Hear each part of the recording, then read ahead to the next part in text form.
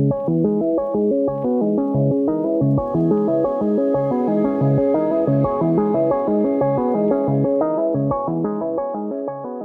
would say that nothing about creativity is a linear process, really.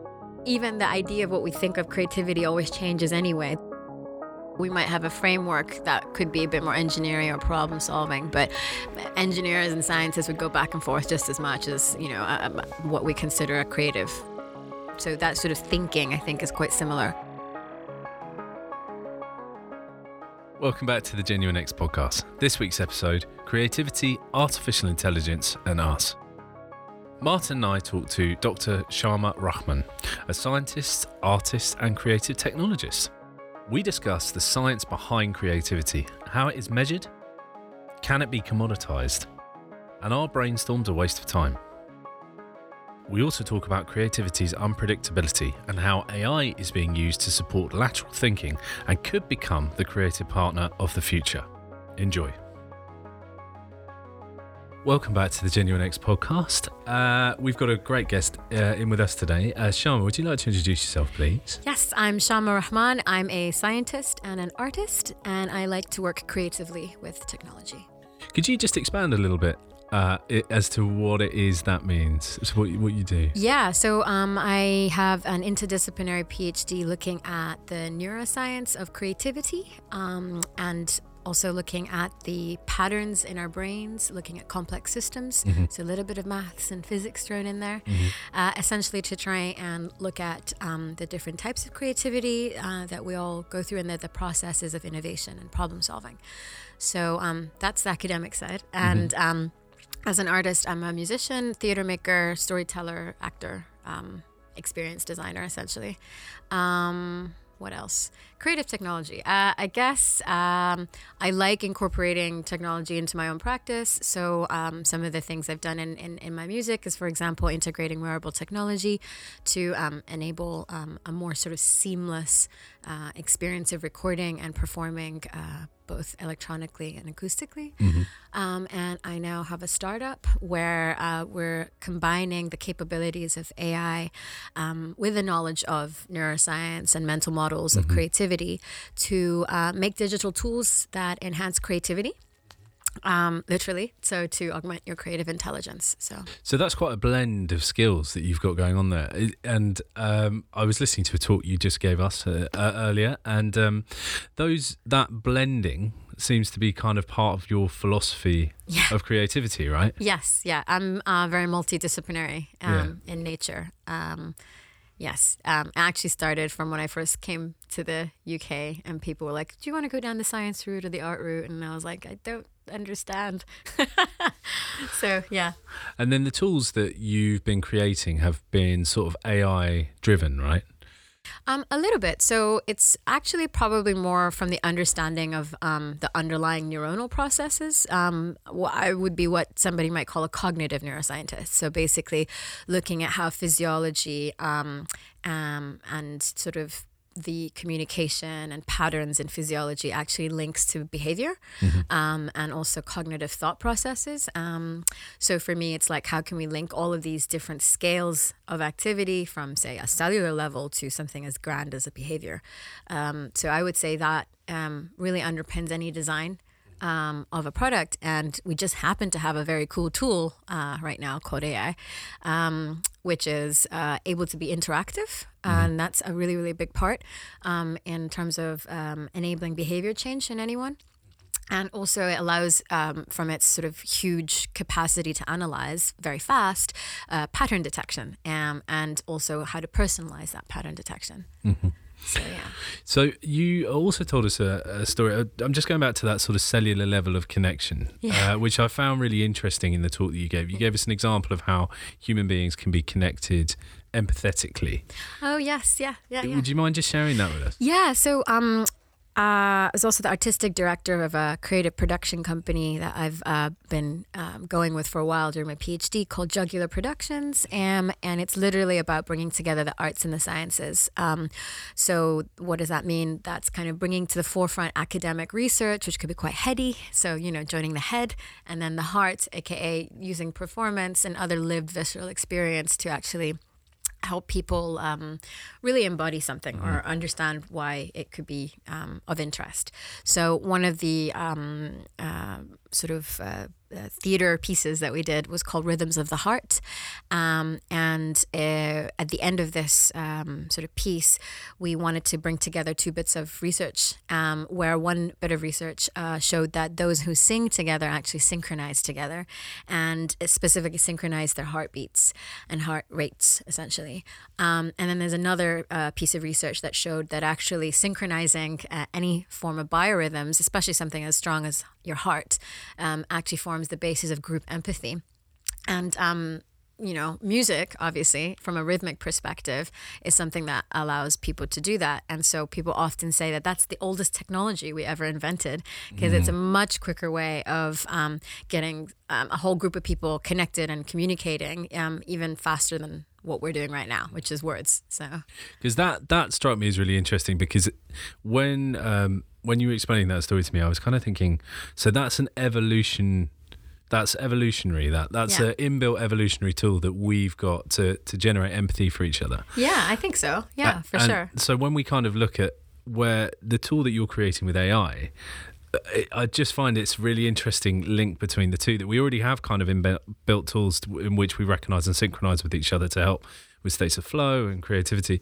But then to create an AI based, which doesn't really have empathy at its heart, but yet can be a basis for recognition of empathy, is quite interesting, right? Yeah, I mean, to an extent, at this point, we are building big sort of graphs or networks of word-based meanings, so aka semantic graphs. So we're just building, I suppose, like a form of a consciousness about a particular topic. But it's not obviously a consciousness. There's nothing, in terms of a sentient being here or anything. This is not general AI, people. But so on that same basis, you can't necessarily say that it has emotions like empathy or anything like that. But the way that we're designing it is how can it be symbiotic to the human process? And much as we have inbuilt tools, we also have inbuilt tools that don't help us because we get very embedded in our past experiences, for example. So it's very useful sometimes because you're like, okay, I've had this experience with a tiger before and I know to get out of the way. But then there's other times where, say an embedded experience could be trauma, or it could be just, this is the lazy way that I get about doing something. Or, in the case of creative actions and practices, as I was mentioning, we tend to, try and repeat stuff that was successful before, which is kind of the antithesis to being novel. Or we, in our ideation session, we might get very precious about the very first idea that we come across. And so the AI is kind of there almost to be unempathetically objective about, some of the topics that you might be exploring to help widen out your perspective. So you talked about ideation sessions there. So we're talking brainstorms, really. I'm interested in your perspective on it. And because I take a very dim view on brainstorming to the point where I've pretty much banned them, because, and it's not just me, I refer to John Hegarty of BBH, who says no good idea ever came out of a brainstorm. And the reason for that is because I think it's this kind of sort of sense of like commoditizing creativity. I mean, we know that different people have their ideas at different times, their flow state at different times.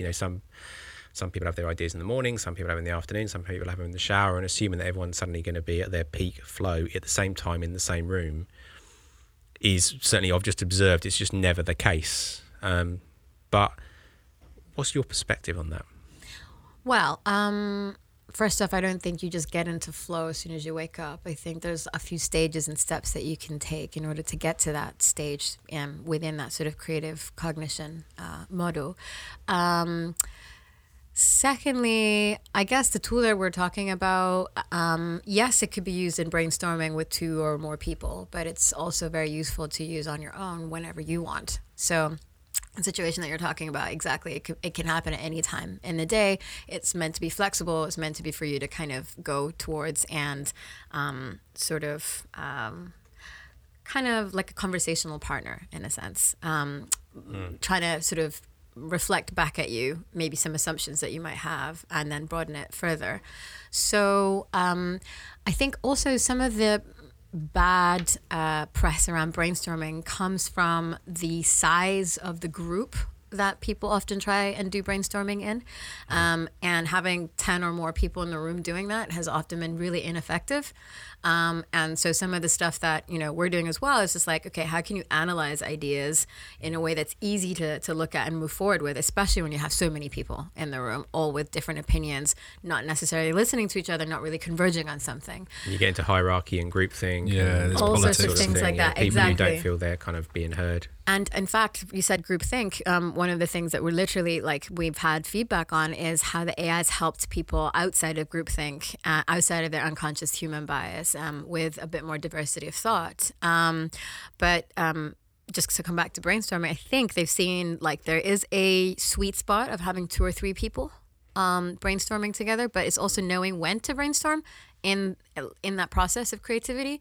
So yeah, like you say, it could be after you've had an initial thought yourself and then you want to kind of banter about it, or it could be actually, I have no idea about this topic at all, can we banter first and then I'm going to go off and do my own thing. The purge it's referred to quite a lot, isn't it, of it just sort of just freely just kind of talking around stuff. Yeah.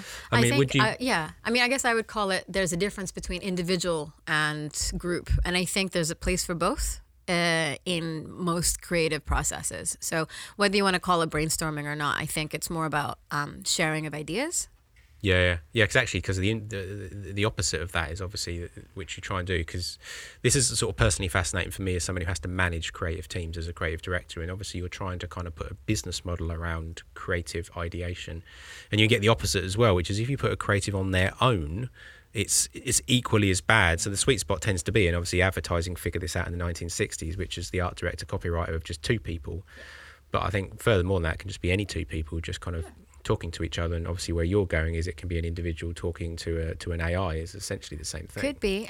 So also when we've sort of had a look at the pairwise connection you just mentioned, so the art director and the copywriter, so often they would have their initial brain dump, for example, and then it would sort of peter out, and then that's when the third person, aka the AI, could come in and be like, can we reopen out these sorts of avenues that now we've run out of ideas for. So I think it's one of those repositories of it's interesting.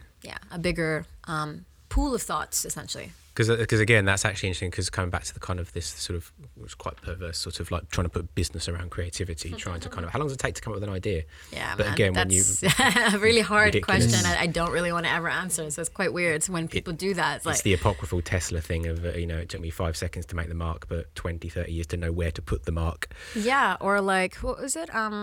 On Jack Kerouac, didn't he write the book in however many hours, and then took him another 5 years and however many revisions? Yeah. So This is it. And again, so having when you observe the behaviours of creative teams, you can see when the brain dries up. And usually, what I would do at that point, that's the point where it's like go out for a walk, go and get your lunch, break, stop, work on another project. But actually, if you're starting to bring in an AI platform, that can be the point where you need another stimulus, and that can be a platform such as yours, but it could basically just as another form of stimulus to kind of keep it going.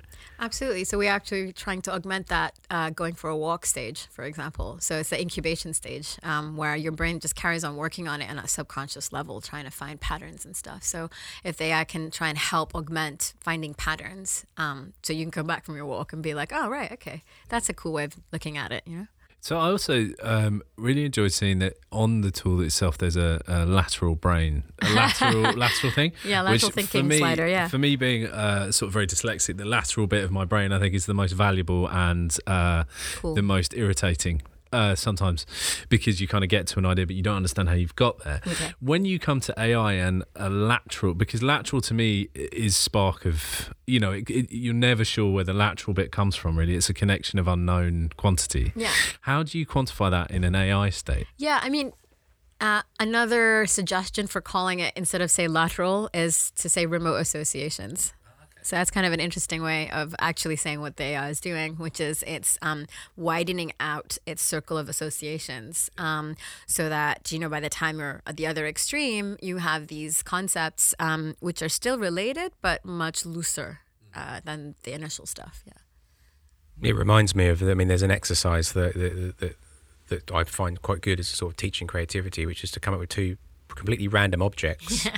And then try and think of a connection between them. And when I've done that sort of thing with people who I know who are more sort of mechanic-y, engineering-y type people, who are very literal thinkers, they really struggle with that. whereas abstract thought is much easier for people who've kind of got a creative brain. But the inverse of that is that I, as a creative person, find it very difficult to think rationally in very kind of straight lines, in sort of very engineering terms. Do you know what I mean? Yeah. That's kind of interesting. I would say that nothing about creativity is a linear process, really. So we might have a framework that could be a bit more engineering or problem solving, but engineers and scientists would go back and forth just as much as, you know, what we consider a creative, you know. So that sort of thinking, I think, is quite similar in terms of the non-linear way of approaching it something. So yeah, I mean, it is quite interesting. So, for example, one of the words that I entered into the demo today was the word whiskey, right?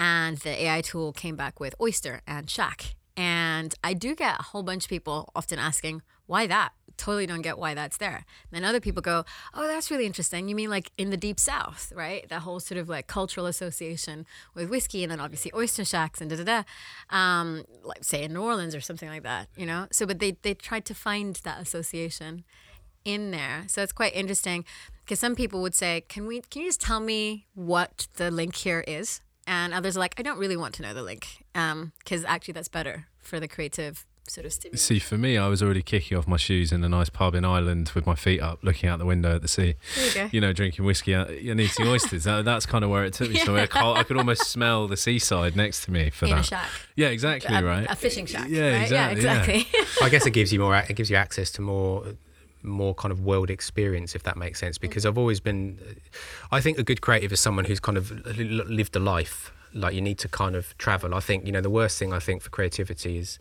the kind of the internet, and I see it all the time, and especially with like junior teams, and you get given a brief and the first thing they do is go and sit at their Mac and start Googling, and you know, you need to go out there and just see something new and something different. It's that whole, like, you regurgitate what you consume, and if throughout your life you've not consumed very much culturally, then not much more is going to kind of come out.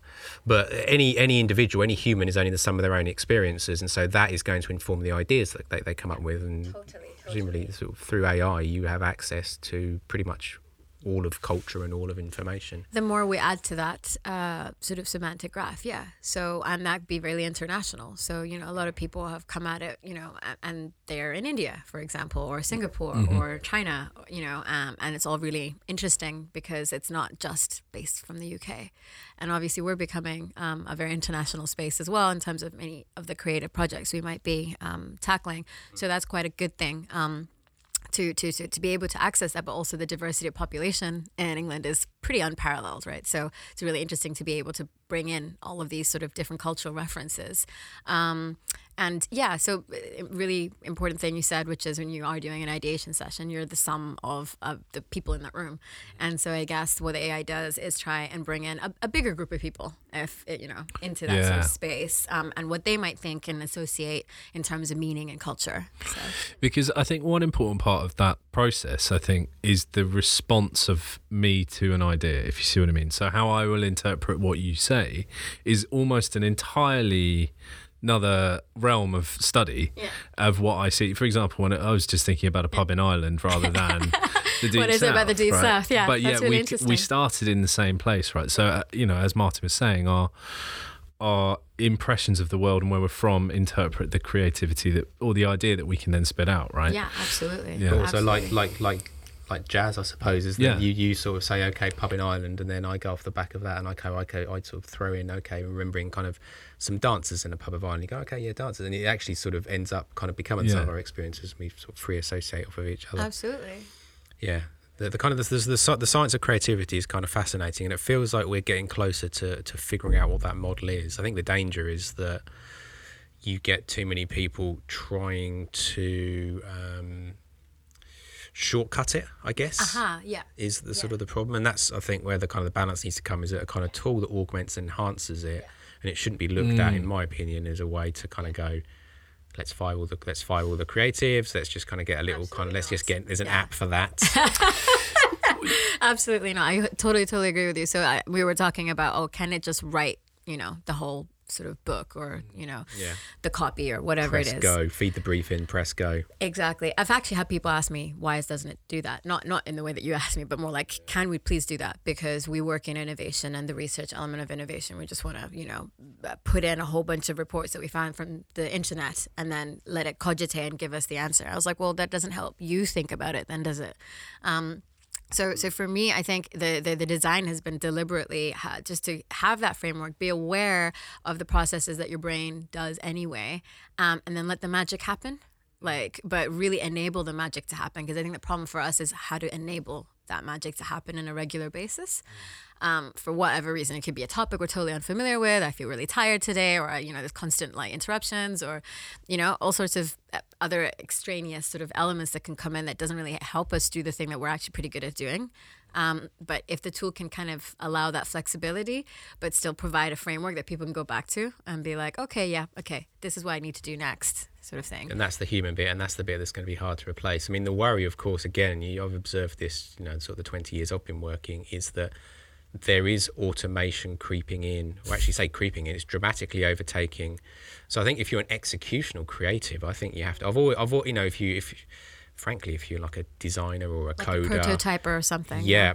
So much of that has been automated, and we've talked previously about the fact that there are now, you can now use AI to build an entire website for you. That's right. We can design an entire website for you. Wait, that means there's no web designers. Yep. Logo designers. I mean, all of that can be codified and kind of replaced. So anything executional, anything that is a kind of a linear process, is rapidly becoming harder and harder to. Yeah, aren't they even integrating a bit of an AI element to some of the Adobe layouts, for example? Yeah. But something that somebody said actually also about Adobe is that fact that technology often has been associated with improving creativity. So there was actually a report by Nesta looking at sort of the effect of new technologies, computerizability is what they call it, and creativity, but actually often it enables and improves on creativity. So that it's unfounded that the creatives will be out of a job, because some of the things that Adobe enables some visual artists to do is just not possible to do with pen and paper. So then it opens up more possibilities. Similarly, say with animation, right? It's, they defy gravity.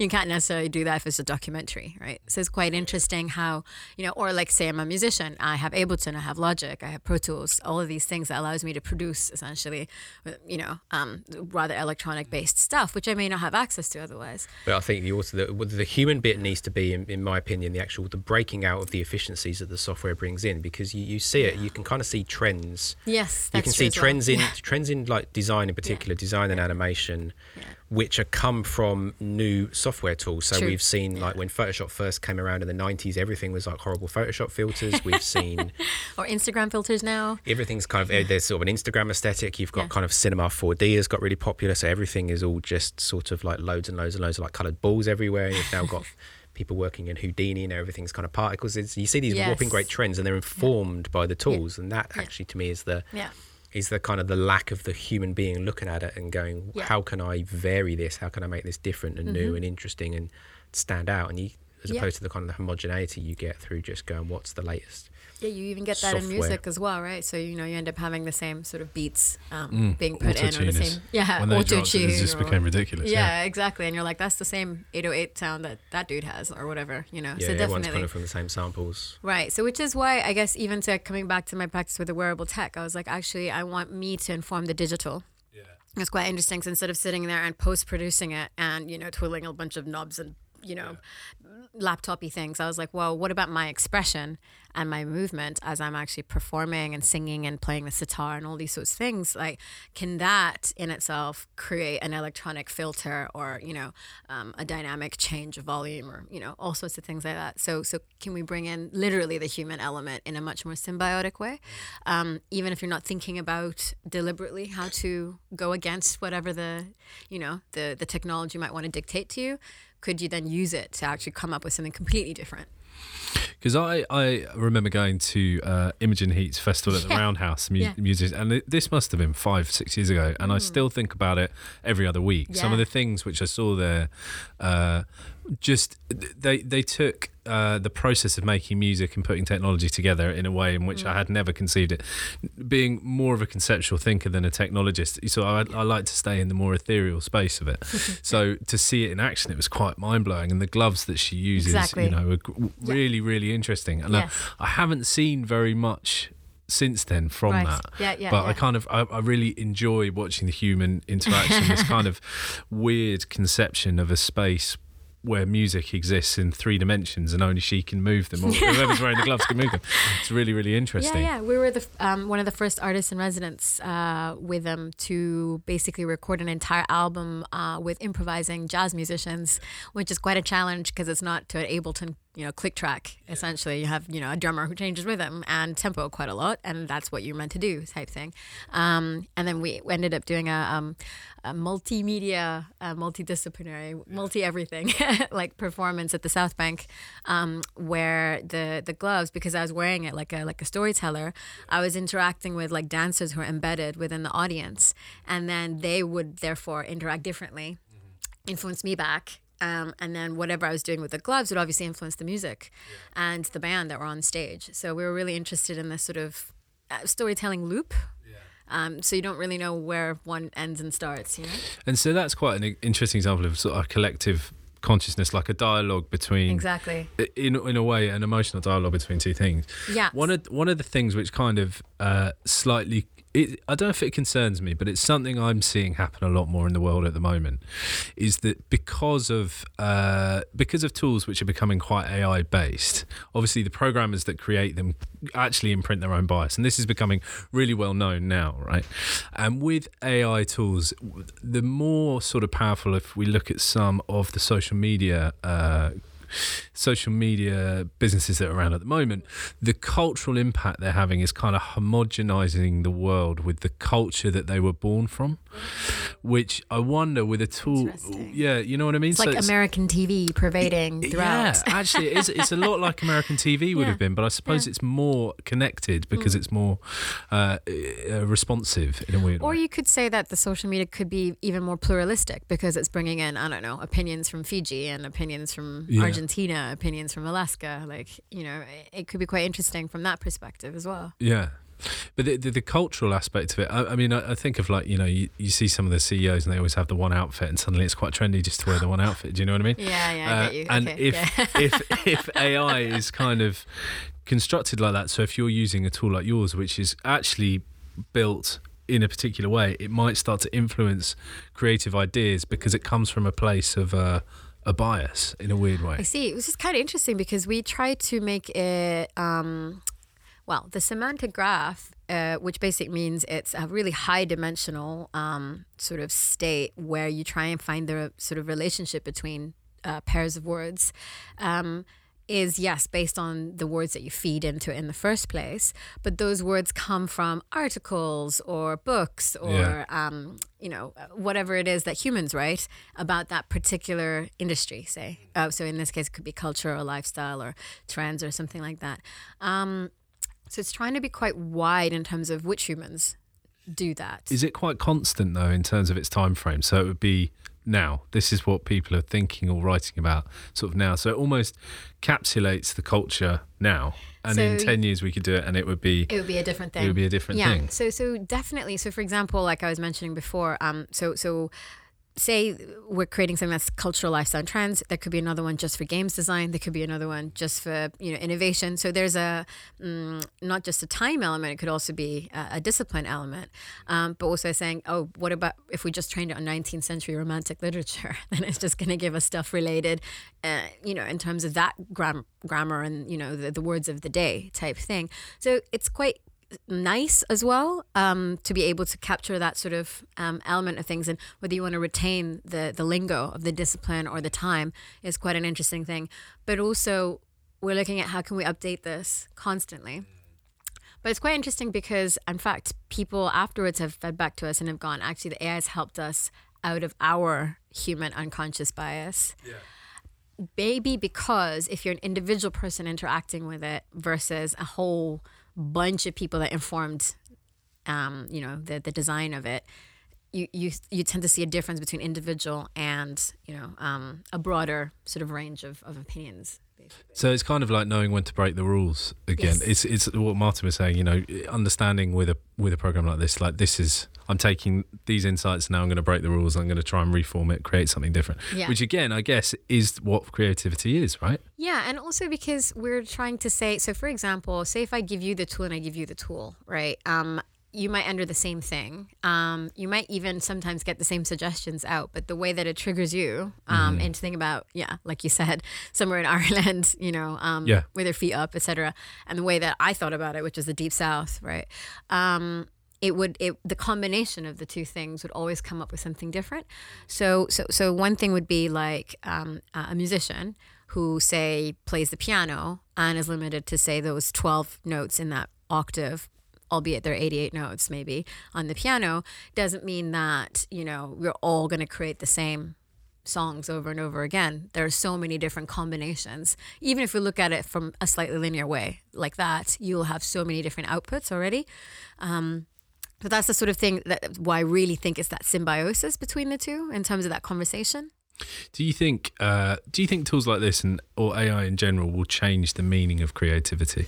One of the things I was kind of maybe suggesting. So this we were saying it's been tools to represent one directionally what we have in our brains to other people. Right now that we have AI, can the AI influence us back, like in this sort of dialogue and representation? Yeah, I think it's a question that we haven't begun to understand yet. So for example, wasn't it that the AI painting that got sold for like a few 100,000 or even $1 million or something? So is that because it's aesthetically pleasing, or because somebody went, oh, it has a lot of value now, I wonder what it will do later? Yeah, it's very, very kind of PRable. Right. So even the idea of what we think of creativity always changes anyway. The value is could be monetary, especially in the art world, right? Or it's just like, okay, is it aesthetically pleasing? Is it emotional?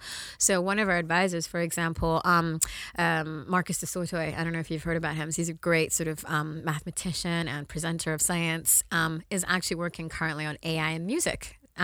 That's very emotional, right? And he's working on, they did a show at the Barbican where it was all about trying to replicate Bach, and can you tell? or would it be bits of AI and bits of actual Bach coming together, and can you tell?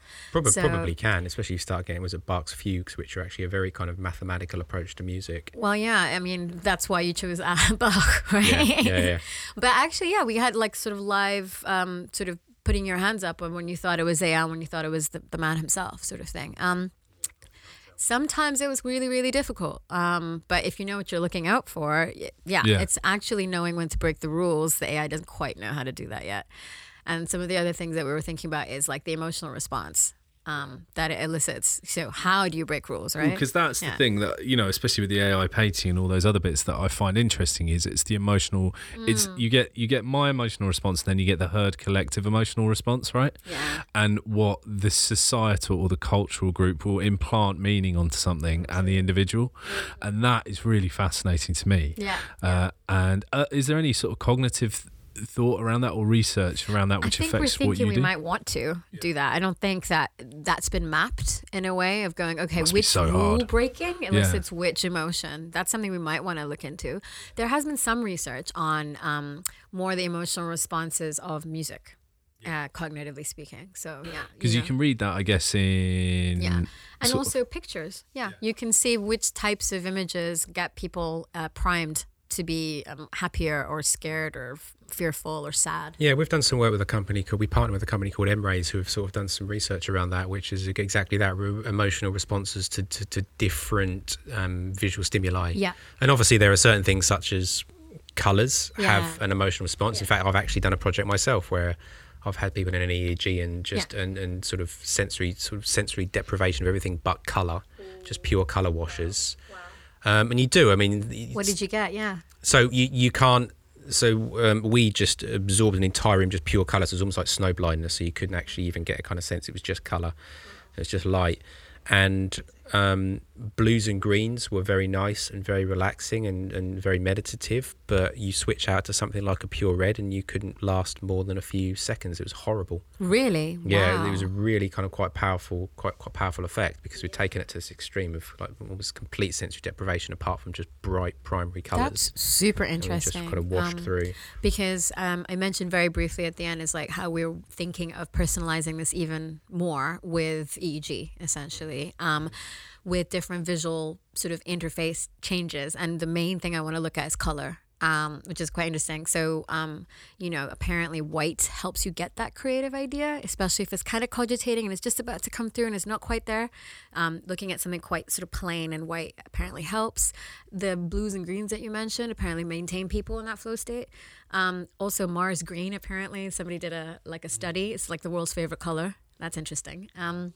But also some people have done actual research on the color red and the color blue, just the two opposites, and they're sort of say infrared and red and ultraviolet and blue, and they showed that red actually increases your blood pressure, literally, and blue does the opposite. And then they looked at the sympathetic and the parasympathetic nervous system.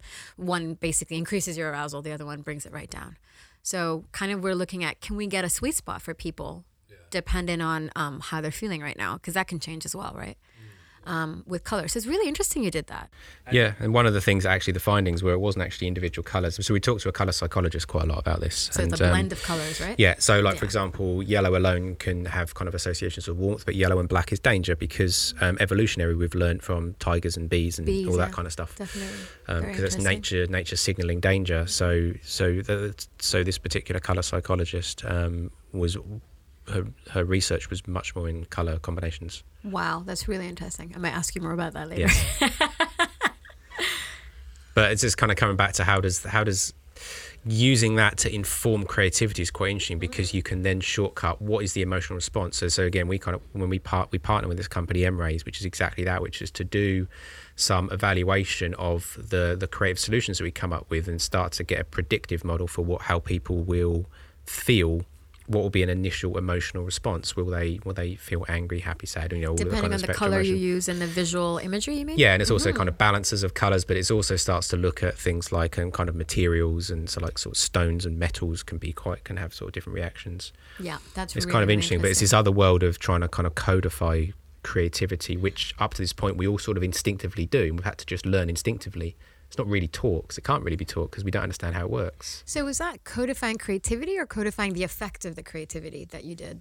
Because that's the audience actually, like... it's evaluating the output. So basically, it's almost like a measurement approach of what is the sort of the success of this. If you want people to feel in a particular way, is it doing that? Right. Yep.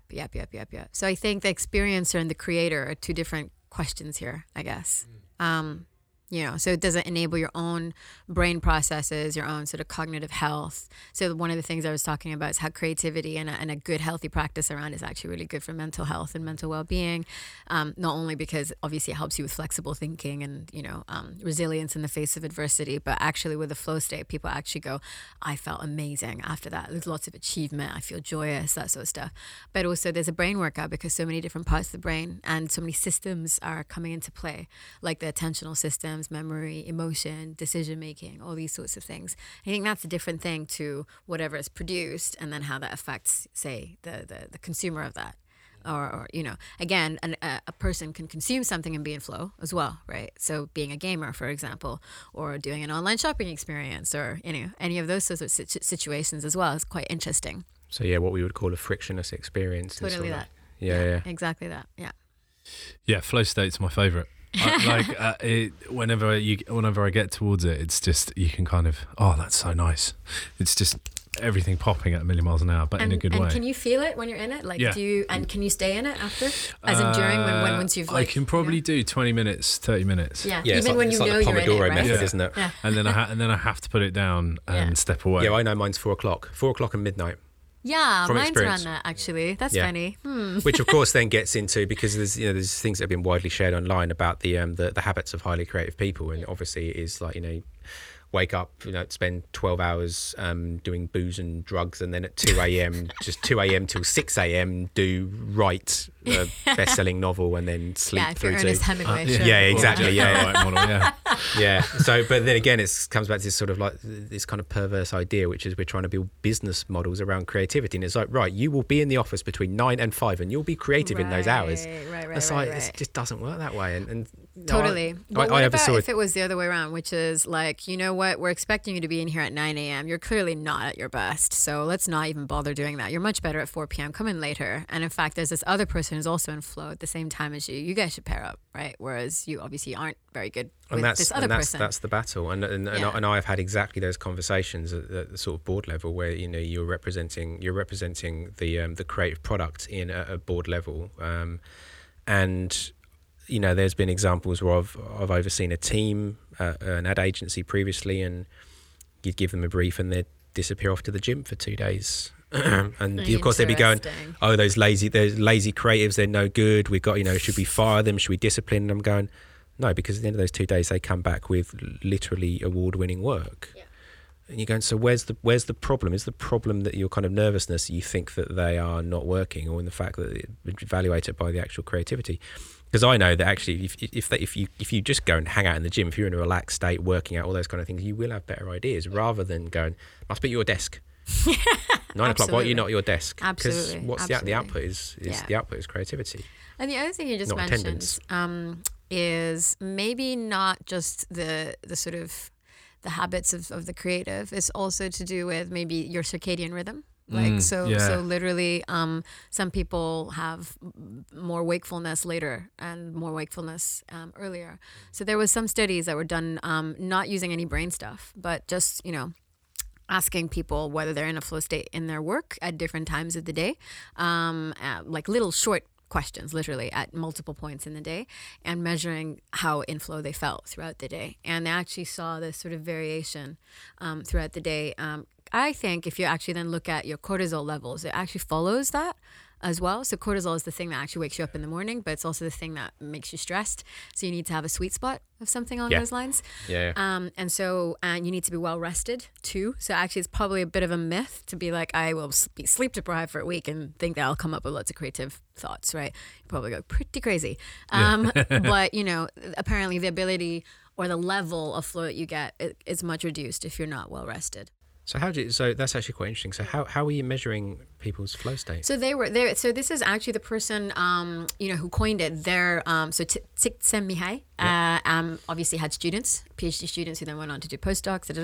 So then they devised this really interesting sort of questionnaire called the Short Flow Work Scale. Literally 3 questions, and then various other people then also came onto it and started creating other psychometric tests. These are validated across huge amounts of the population. So that's why they're called psychometric tests. And then they looked at thought workers, including coders and graphic designers, actually.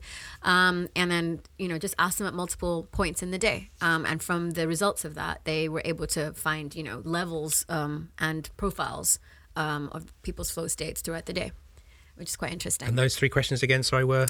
It would be part of the Short Flow Work Scale. That's just one of them. There's a few other ones as well. But they did also ask them, do you feel well rested today? Right. In the morning, right? And then correlated it with the profiles. And some people just would never get there. And that correlated with, I just haven't been sleeping very well, Yeah, of course, actually, and just being kind of sensitive to that. Yeah, and I think so. The more knowledge, and this is what you call the quantified self, right? Is kind of allowing you to be more in agency of your own, processes and trying to understand yourself better. I think is actually a cooler way of looking at it than going, oh, this is going to be imposed from up on high. It's more like, okay, I know how I work better. I need to take this into my own hands and be like, okay, I'm obviously better at 4 p.m.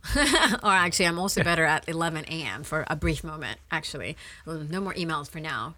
Hold the presses, guys. I'm just going to do this thing. The experience and professionalism kicks in, which is you kind of say, someone like me, if I've got to write, so if I've got to write an article or write something or articulate a creative idea, I won't try and do that at 9 o'clock in the morning. That would be either like 4 p.m. or when I'm at home and my family's all gone to bed and it's like midnight. Because again, you feel it is literally that sort of feeling of the flow state where you're just kind of almost like just automatically typing.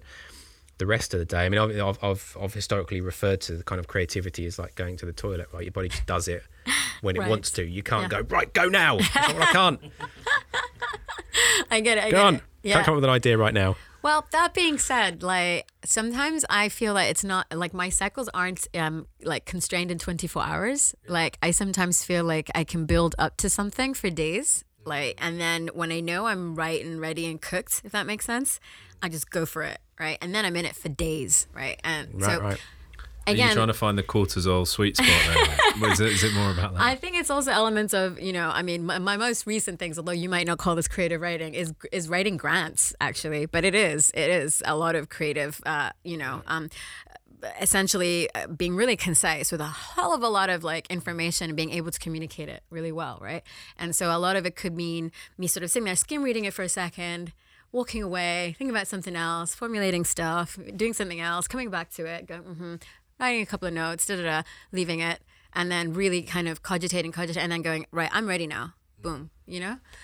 So the overnight test is also just a fantastic kind of way of doing. Again, you over time you understand all of these ways of working. Yeah. And overnighting an idea that you can think is brilliant, you wake up the next morning and go, that does not work at all.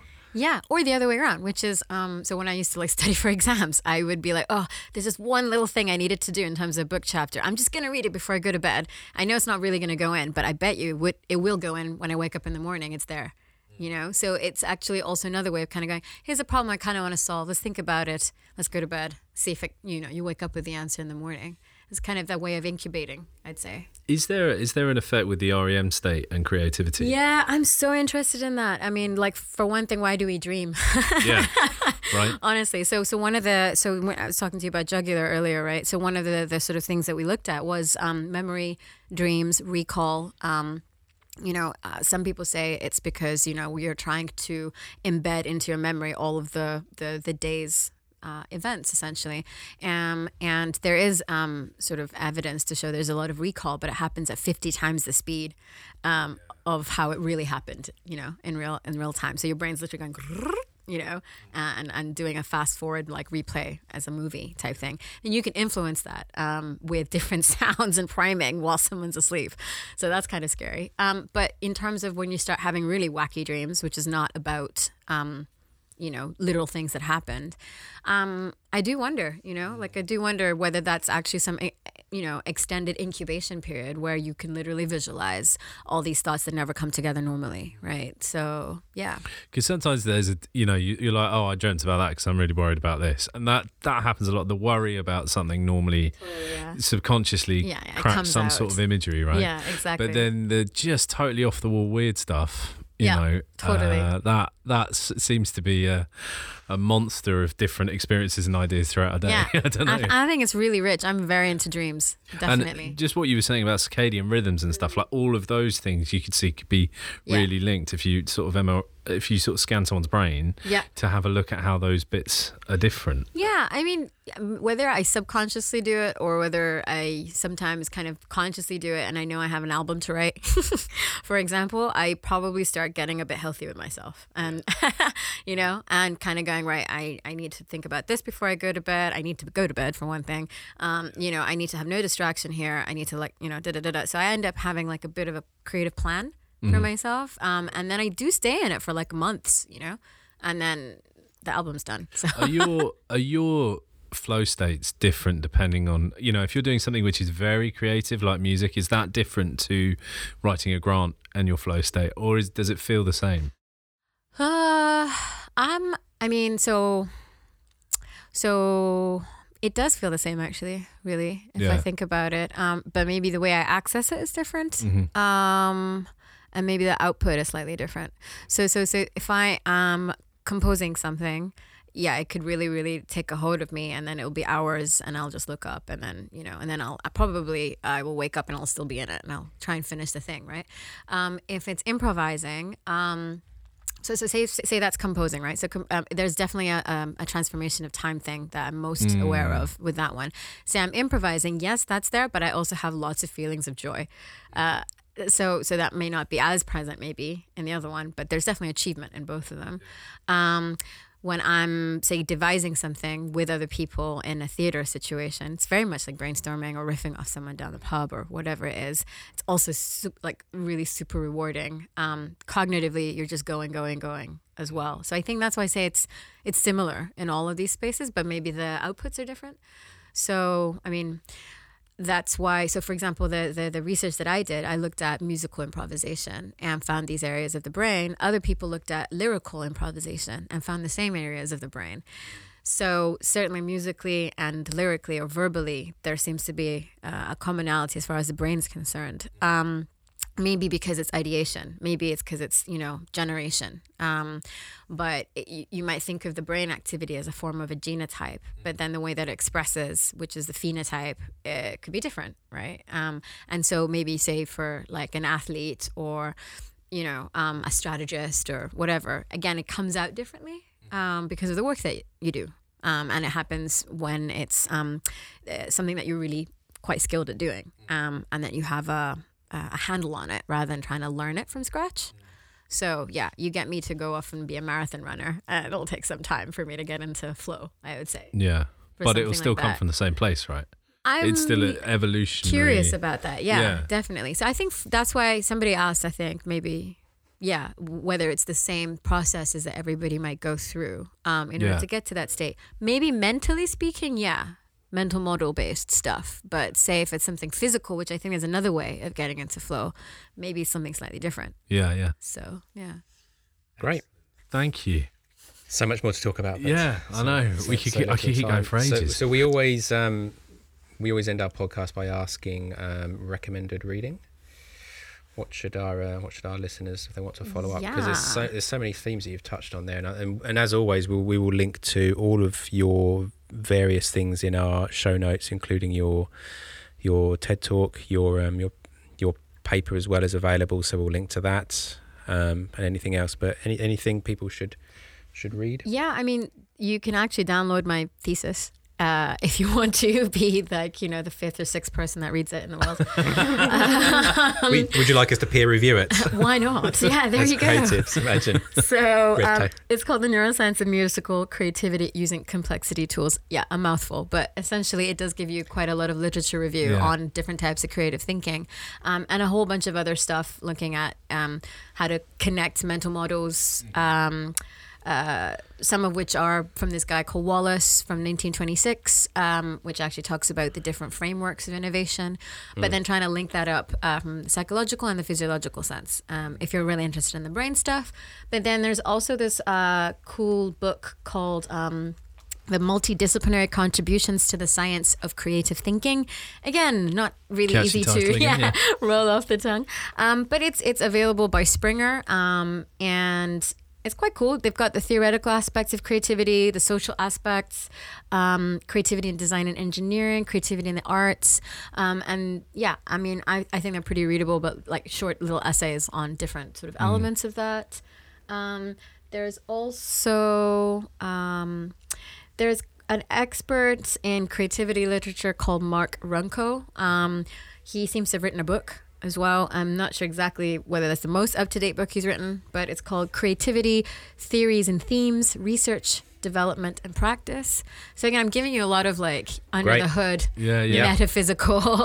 And we'll kind of publish all the links to these as well, so people can follow up on them. Yeah, what that Wallace thing teaches me is that in 1926 we had a process for creativity, and yet still in 2019 we're still trying to process for creativity. Yeah, and that's something I actually wanted to highlight to everybody. It's like it's not a new thing, huh? Like people have been trying to look at it for nearly 100 years, and it's really interesting because he looked at, like I was saying, they looked at engineers as well as he looked at like musicians and fine artists, right? And found this sort of commonality. So I would say trying to find a process underlying creativity does not detract from the experience of its mystical, blooming or whatever it is. So in a way, trying to provide a framework is not trying to hem it in, So the business element of things, if we can actually angle it in that way, I think it'd be much more enabling than trying to be constraining, So if people are listening to this podcast thinking about how can we fire all our creatives, Turns out you can't. Yay! That's what it's all about. Future of humanity. Yeah. Thank you very much for coming Thanks on a the lot. Genuine X Thank podcast. you. It's been an absolute pleasure. Absolutely. Thank you, Sharma, for coming into the Genuine X podcast. It was really interesting to talk to you about your thoughts around AI and see that we don't necessarily have to be battling with it to achieve creative greatness. We asked Sharma if she had any recommendations for anything to read. There are some links in the description below, and there's also a couple of links to a few of her talks. If you have any questions or thoughts, please do get in touch. genuinexpodcast@jackmorton.co.uk. Don't forget to like and subscribe for more episodes. Till next time, thank you very much.